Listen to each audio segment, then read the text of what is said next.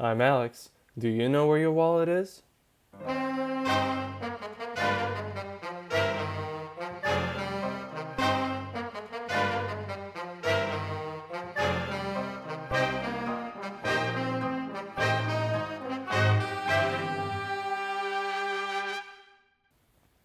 me know whether this sounds familiar to you.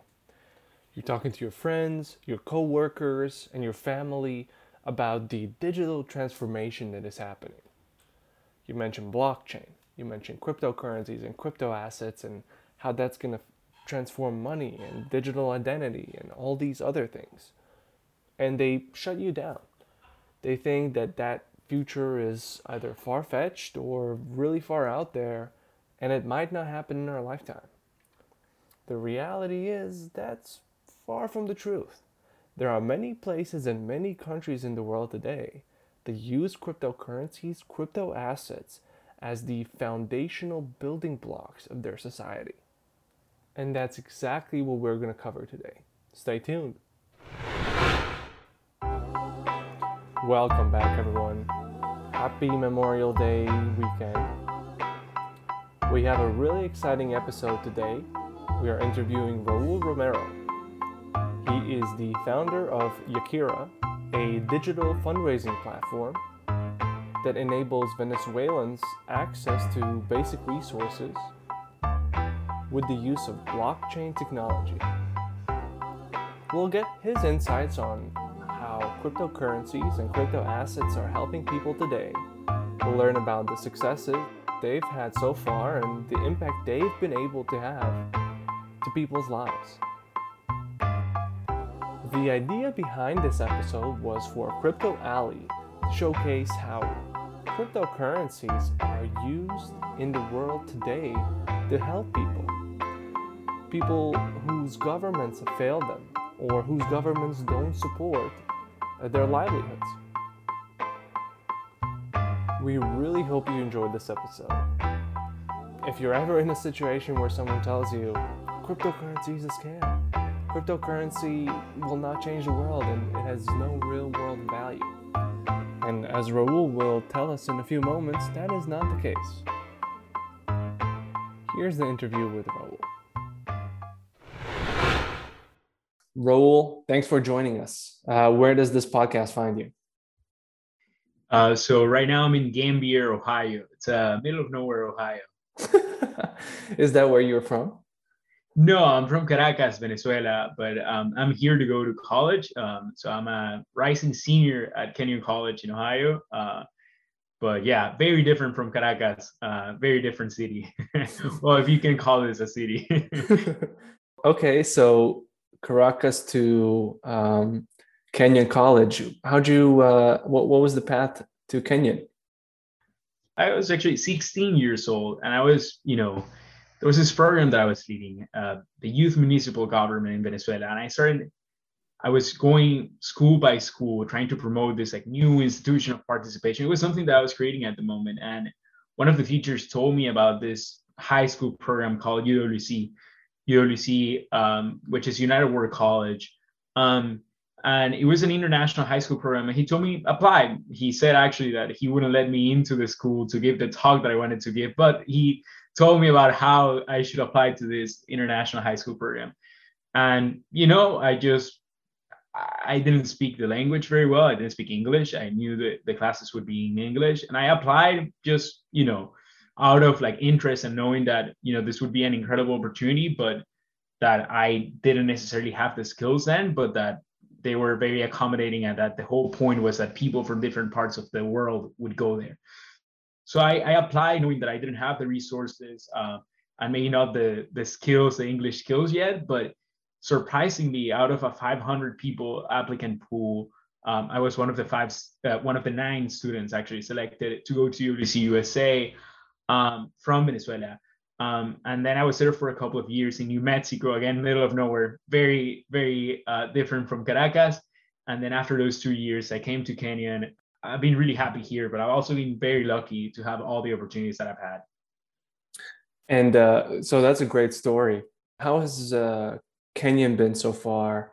What have you been involved in on campus? Is related are there any things at Kenyon that are kind of have pushed you towards founding Yakira, which is what we'll touch on very soon?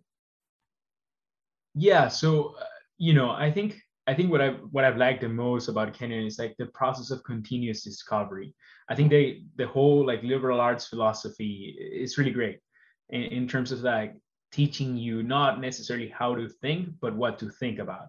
And I'm sort of paraphrasing David Foster Wallace here in a speech that he gave to Kenyon, but I think it's really important. I think it's pushed me to explore things that I never thought I would be interested in exploring.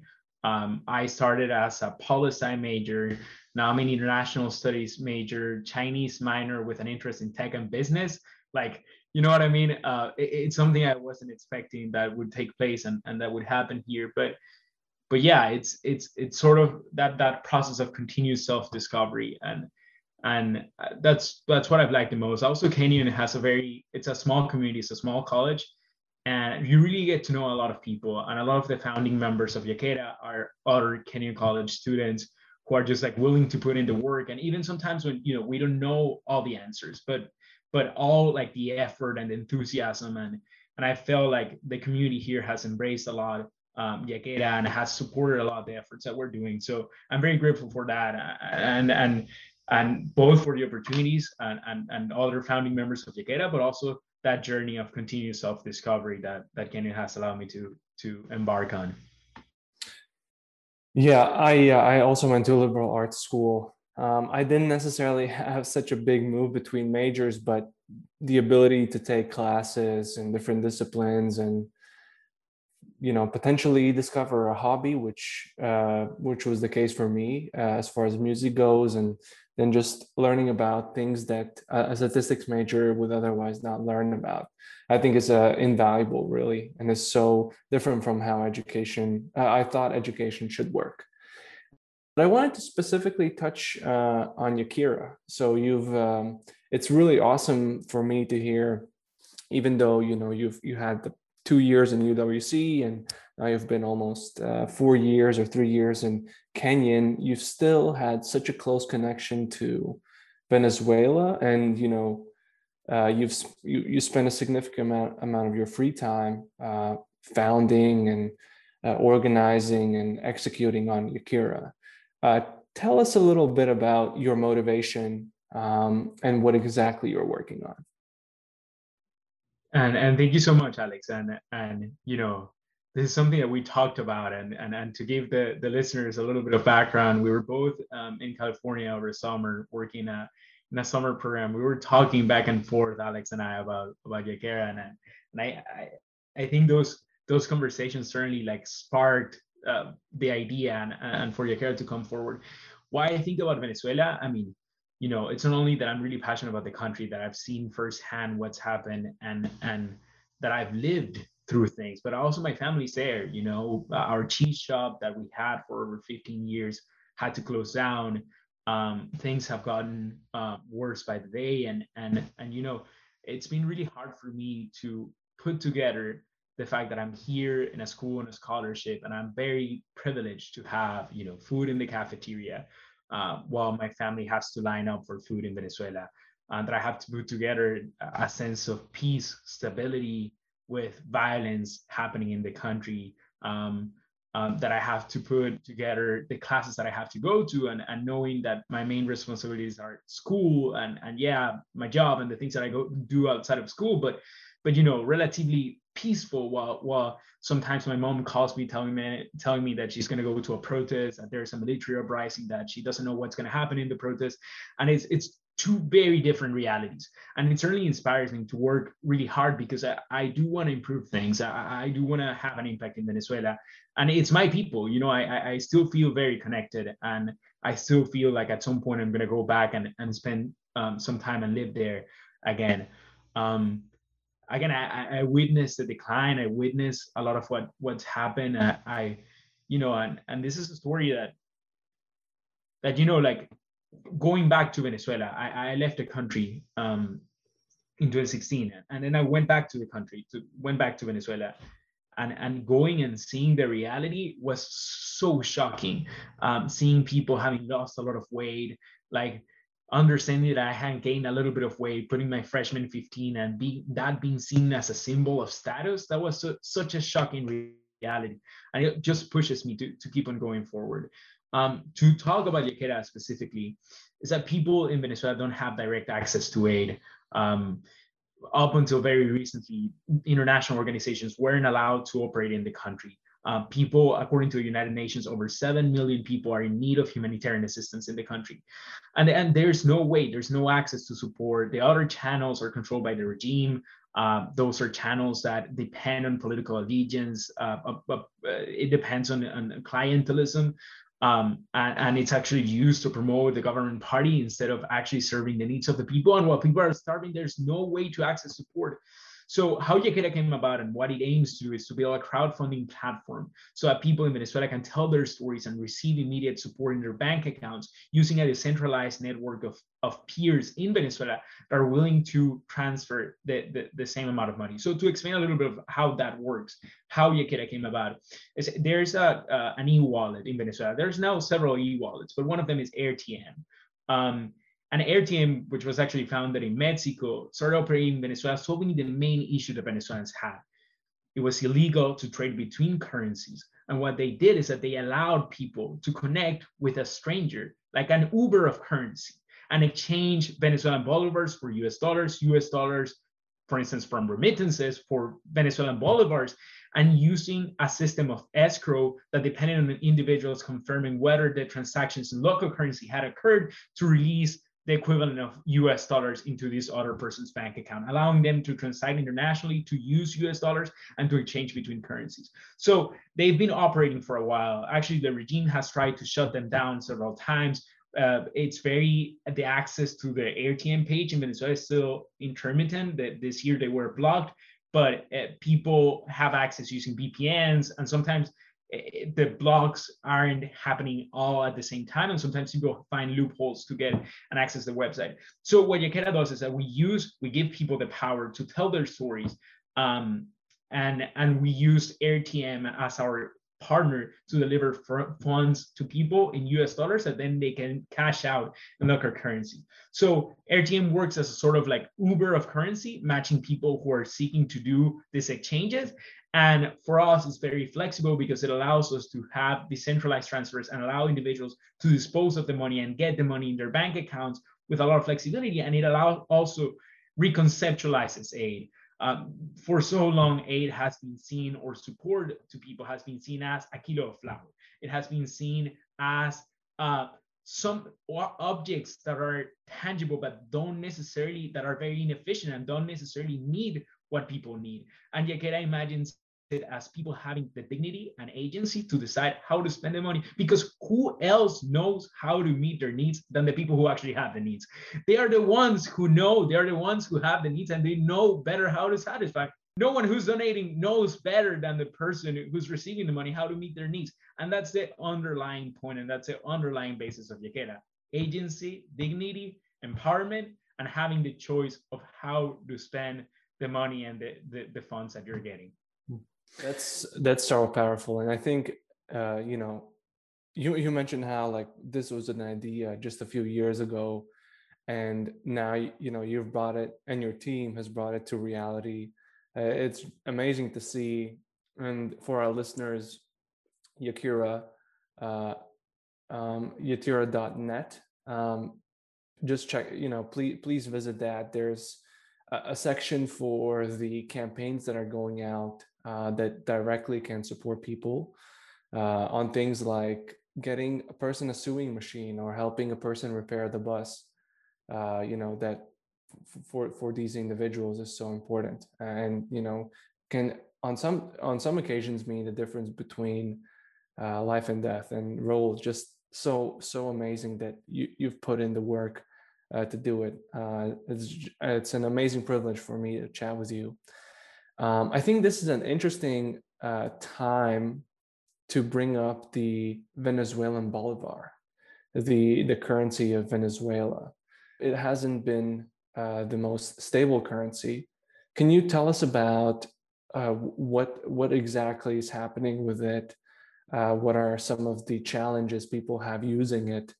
and how potentially other currencies and potentially cryptocurrencies can help alleviate the usage of the Venezuelan bolivar. Specifically in the Venezuelan currency, the Venezuelan currency is continuously depreciating. Right now, a dollar is over 3 million bolivars, and that's after the Venezuelan currency has dropped 5 zeros in the past 12 years. So just to prevent that effect or that image of the Venezuelan bolivars having the same bills as Zimbabwe when they had hyperinflation, they've just decided to convert currency. So we're in the third currency in the past 12 years. So first it was bolivars and strong bolivars. Actually, they were called strong bolivars, and they actually depreciated so much during that time. And right now we are in the sovereign bolivars. So it's a third one in a while. And just to give people a little bit of the background and what this means for everyday people. Right now, there's not that much currency going around, even though the amounts and the inflation keeps on going, people don't have that much cash. So the economy has certainly digitized a lot, and people, this means that people have to have access to a bank account, to a debit card to be able to make simple payments. But it's very hard for people to do that all the time. Credit cards, credit lines are insignificant. And just to give people a grasp of what it was a couple of years ago, at least, when people still had bills and were able to pay with bills.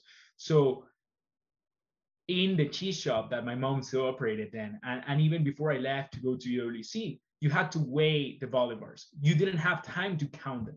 Like, you didn't have to count them because it was so much that you knew that one bill was about either 0.10 or 1 gram, like 0.10 grams or 1 gram. So you knew that if you weighted it, you had the equivalent of that currency, and you saw that it was the same sort of bills. You had to weight it, and then you gave. So imagine like 400 grams of cheese was about a kilo of Venezuelan bolivars. So this is insane. Like, this is something that the other day I was watching a movie of the Venezuela, a documentary called To the Streets, that I actually would recommend it for people looking for more background into the Venezuelan situation. And I just remembered how it was that you had to weigh the bolivars to pay.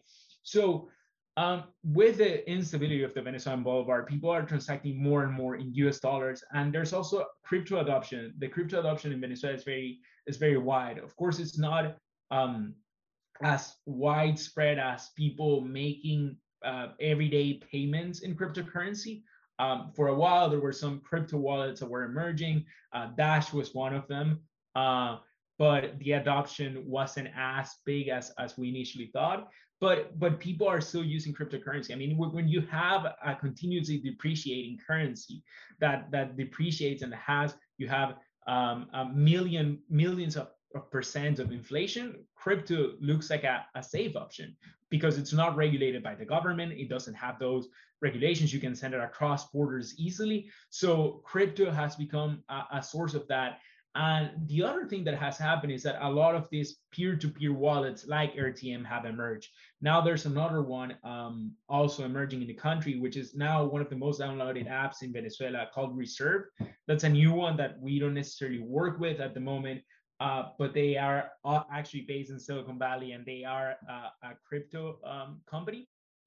And they have a similar system to RTM, but that doesn't necessarily deal with peer-to-peer transactions. So it occurs, the way it happens is a little bit differently. It's a little bit more direct. But all in all, Venezuelans have had to turn to these alternative mechanisms because even Venezuelan banks don't necessarily manage those payments in US dollars. So people turn to crypto, people turn to these e-wallets that sometimes have been banned by the regime, but that people still manage to have access to be able to conduct everyday transactions. So this is a little bit of the reality because people need protection from inflation. People need protection from a continuously depreciating currency. So these are some of the things that people have turned to, and the adoption of these currencies and these mechanisms has increased over the past year. It's just so, and thanks for all those examples. I think if you haven't seen it firsthand, It's hard to even understand what it means for a country to go through three iterations of a currency over 12 years, what it means for you to, weigh pieces of paper rather than count them. I mean, that's just it's really crazy, but it goes a long way for people to think about, how we really put value and how we decide what is money and how much money is worth. That's just such a stark example, and it's quite disturbing that this is a real thing, and this is a thing that people go through in their everyday life. Um, and I was curious, do you have any hopes or predictions in terms of, what needs to change or how things might change in the future for Venezuela to bounce back from where they are today to be in a better position? And is there any place for cryptocurrencies there, for blockchain to be there, or is it more of a political question in your opinion? I think it's a combination of everything. Even with the regime being in power right now, the international sanctions have forced the regime, even though a lot of people criticize international sanctions, I do believe there are some parts of international sanctions that must be reevaluated for sure, especially the ones that target the country and don't necessarily target the individuals who are carrying out human rights violations. I think there are some that have to be rethought of. I don't think they are all useful to the same extent, but one positive result of international sanctions is that it's forced the regime to liberalize the economy to a certain extent, right? Of course, it's it's sort of like a cycle. Sometimes the regime does, let a lot of economic activity occur without that much regulation. Then sometimes they crack down, and in some businesses that might threaten their political power, that might threaten their state monopolies.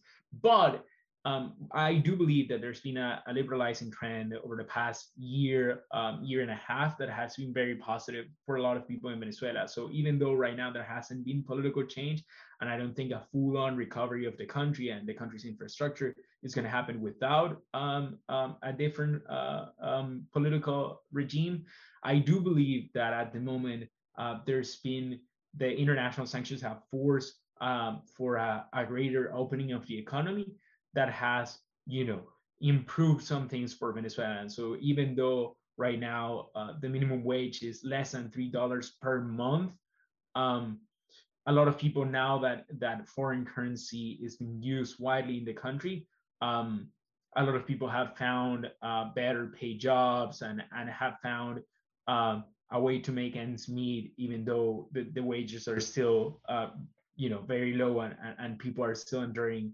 a humanitarian crisis. Still though, like even though there's been some liberalization of the economy, the humanitarian catastrophe is incredible. We're talking that by the end of this year, it's expected that around 7 million people will have left the country. So we're talking about a country that has a population of 30 million, right? And just like me leaving, not necessarily the status that I left was as a student, but there's many people who've left in the status as refugees, many people who have been just forced, and there's even right now there's something called caminantes, walkers, people who are walking from the Venezuelan border into Colombia and then walking to Peru, to Ecuador, to neighboring countries, and we're talking distances that the last time that I heard such a similar trail or walk was in the independence of Venezuela in the 1800s, right?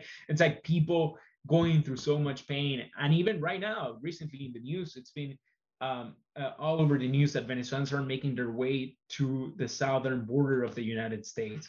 And we're talking that you would have to go from Venezuela to Colombia to Panama, and sometimes people are able to fly to other parts, but then Panama, then all the other countries in Central America, Mexico, and then get to a border in the United States. So although some people do fly to get to Mexico and then make their way to the border, what I'm saying is that it's a crisis that's forcing a lot of people to leave. And though now the relative liberalization of the economy has allowed some pockets of prosperity or some elites to be more prosperous than before, generally in the country things are still not going well, and people are still in need of support, are in need of humanitarian assistance, are in need in economic opportunities, and that is where Yaquera comes to play. Um, and we can talk more about this, but that's the space that Yaquera wants to do. It's to help people recover, to help people have more opportunities, and it goes, as you see in the campaigns, it goes from education to small businesses to healthcare, because we believe that it's not, humanitarian aid or international support and crowdfunding shouldn't just be about the immediate needs, but also about how can we have a sustainable impact in people's lives, and how can we actually support small businesses and people who are struggling to make ends meet, but are putting all the work in Venezuela in such an environment, in such a catastrophic environment. Just to imagine that you have to leave everything behind because your government fails you, and you have to go on a trek that it's hard to even imagine. We're not talking about going from New York City to Philadelphia. We're talking. I was looking at the flight before, and it looks like Venezuela to Mexico is about a 5-hour flight. So even just unbelievable to imagine the pain and the things people have to go through because of an unstable government and them not being able to support their people. As we close out here, Raul, I wanted to give you an opportunity to tell our listeners how to best get involved and help people in Venezuela, whether it's through donations, whether it's through social media. What is the best way for people to get engaged? Yeah, I mean, just to tell you, I think the best I can do right now is go to Yaquera. It's YAKERA.net. And then donate, check out the campaigns, read people's stories in their own words, and you get a glimpse as to what it's like to live in Venezuela, what it's like to go through the situations that a lot of people have. And just to tell you, and the impact that Venezuela, that Yaquera can have in Venezuela, and even in the rest of the region, is huge. Just to tell you one of the stories that is featured in the site, Ivana Duran, she migrated to Peru because of the situation in Venezuela, and she was having a really hard time making ends meet, and once she was in Peru, her son got very sick, and she couldn't work anymore because her son was really really fighting between life and death, and they didn't have the resources to stay in Peru and pay for any sort of medical treatment, so they had to return and go back to Venezuela. And she was struggling. She was making less than $10 a month, and she was making cakes by hand that she was selling in her community with $130, just $130. That relatively is not that much here in the United States. She was able to buy a mixer that now she can use to make 3 times the amount of cakes that she was making.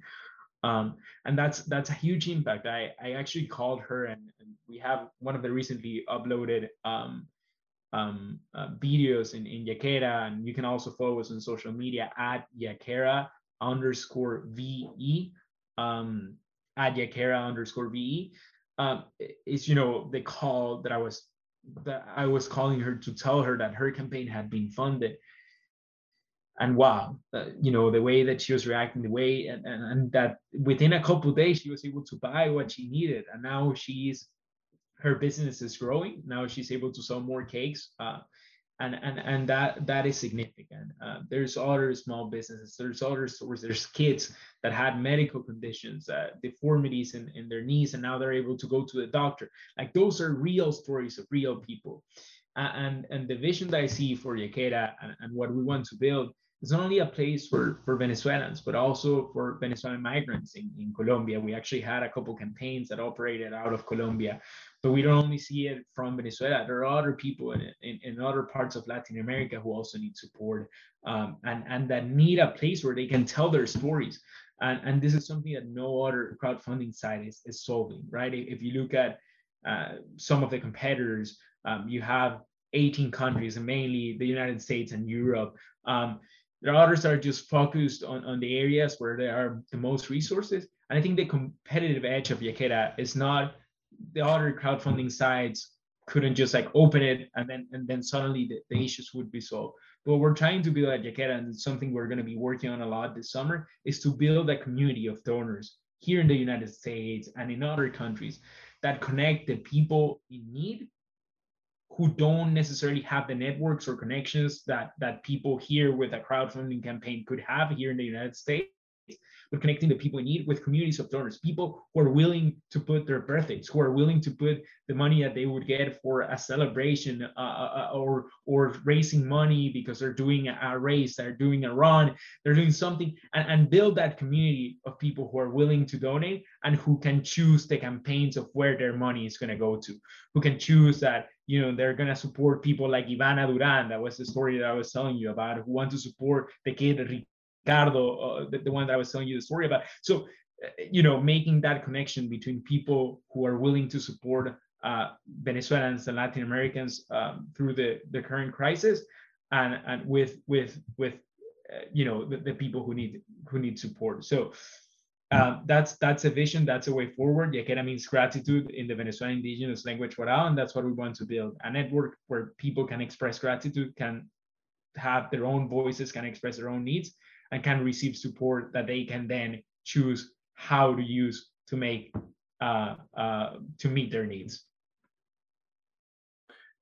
Very exciting. I think as you work through some of the challenges of how to implement Yaquera into to be maybe a household name, or to connect to places where people raise money already, I think that will be such a big leap for you and the Yaquera team. And then going forward, just the fact that like 100% of the donations go to the people for them to buy a mixer or buy whatever they need for the school is it's just so heartwarming. And again, Raul, thanks so much for joining us for this week's episode. There's certainly a lot of common themes as far as how a decentralized way of distributing money could potentially impact so many people. And again, wanted to say thanks for joining us.